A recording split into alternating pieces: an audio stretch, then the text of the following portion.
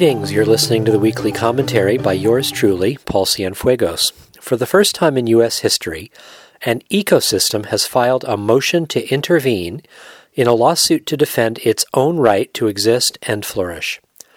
I can hear you now. An actual ecosystem filed a motion in court to protect its own rights? Huh? How is that possible? Well, it's possible because of what the human community of Grant Township, Pennsylvania, has worked hard to achieve.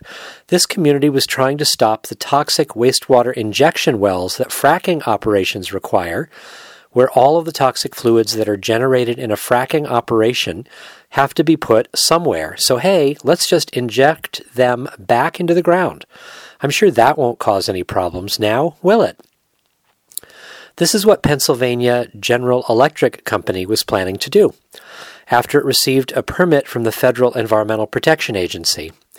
That is, until the locals decided otherwise. On June 3rd, the township supervisors unanimously approved a Community Bill of Rights ordinance that established the rights of human and non-human communities to water and a healthy environment, including the rights of ecosystems to exist and flourish.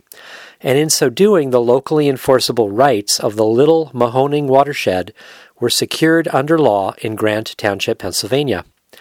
In other words, wastewater injection wells used for fracking had to be banned because these corporate activities would now violate the newly secured rights of the local river and ecosystem. Pennsylvania communities are increasingly threatened by fracking waste injection wells as they endanger drinking water and local aquifers. Injection wells have also been linked with earthquakes in neighboring Ohio. Following adoption of the ordinance, Grant Township resident Judy Wanchins stated, quote, "Pure water is guaranteed to us by the Pennsylvania Constitution under Article 1, Section 27. That right is unalienable, and our governments have no authority to negotiate our rights away. With the passing of this ordinance, we are securing and protecting our community's rights. Water is our most precious resource, and if we don't take action to protect it for our community and for future generations, who will?" Unquote. In response to the local ordinance, Pennsylvania General Electric Company sued the township, arguing that the Community Bill of Rights ordinance is unconstitutional because it violates the corporate person's civil rights under the First and 14th Amendments, as well as the Commerce and Supremacy Clauses of the U.S. Constitution. The company asked the court to force the township to pay damages for violating the corporation's civil rights. Township residents assert otherwise. They argue that Grant Township's Community Bill of Rights secures legally enforceable rights for members of the community and affirms that those rights are superior law. Thomas Lindsay, the executive director of the Community Environmental Legal Defense Fund, stated, quote, "This lawsuit brought by the gas industry to overturn a democratically enacted law threatens the rights of both human and natural communities. Communities across the country have established the rights of nature in law. They recognize that we cannot protect the environment with environmental laws that legalize fracking and other harmful activities.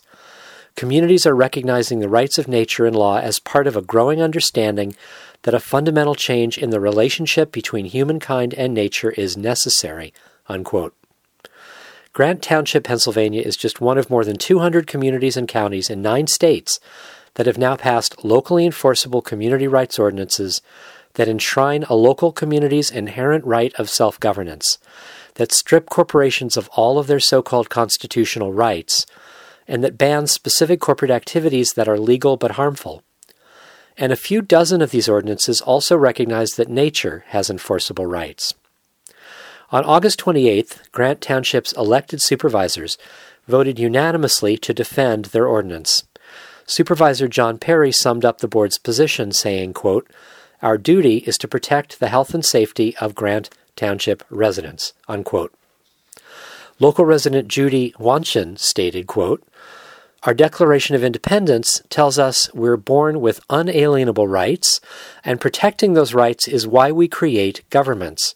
We stand behind our supervisors in their decision to defend our community's rights." Unquote. Things got even more interesting on November 18, when for the first time in U.S. history, an ecosystem filed a motion to intervene in this lawsuit to defend its own rights to exist and flourish. Now we wait for the court to hear the case. I will certainly report on any developments as they occur here on my weekly commentary. Almost all of the story that I've just reported to you comes directly from press releases of the Community Environmental Legal Defense Fund, which is representing the community against the fracking company. For more information, go to their website at celdf.org.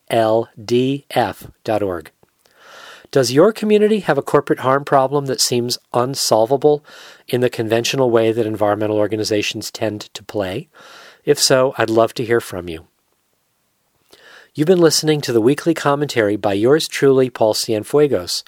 You can hear future commentaries every Tuesday on the Cable Evening News and a growing number of other radio stations. I welcome your feedback. You can subscribe to my weekly podcast via iTunes or at communityrightspdx.org. You can follow me on Twitter at CienfuegosPaul. You can sign up for my newsletter at paulcienfuegos.com. Thanks for listening, and remember, we are the people we've been waiting for.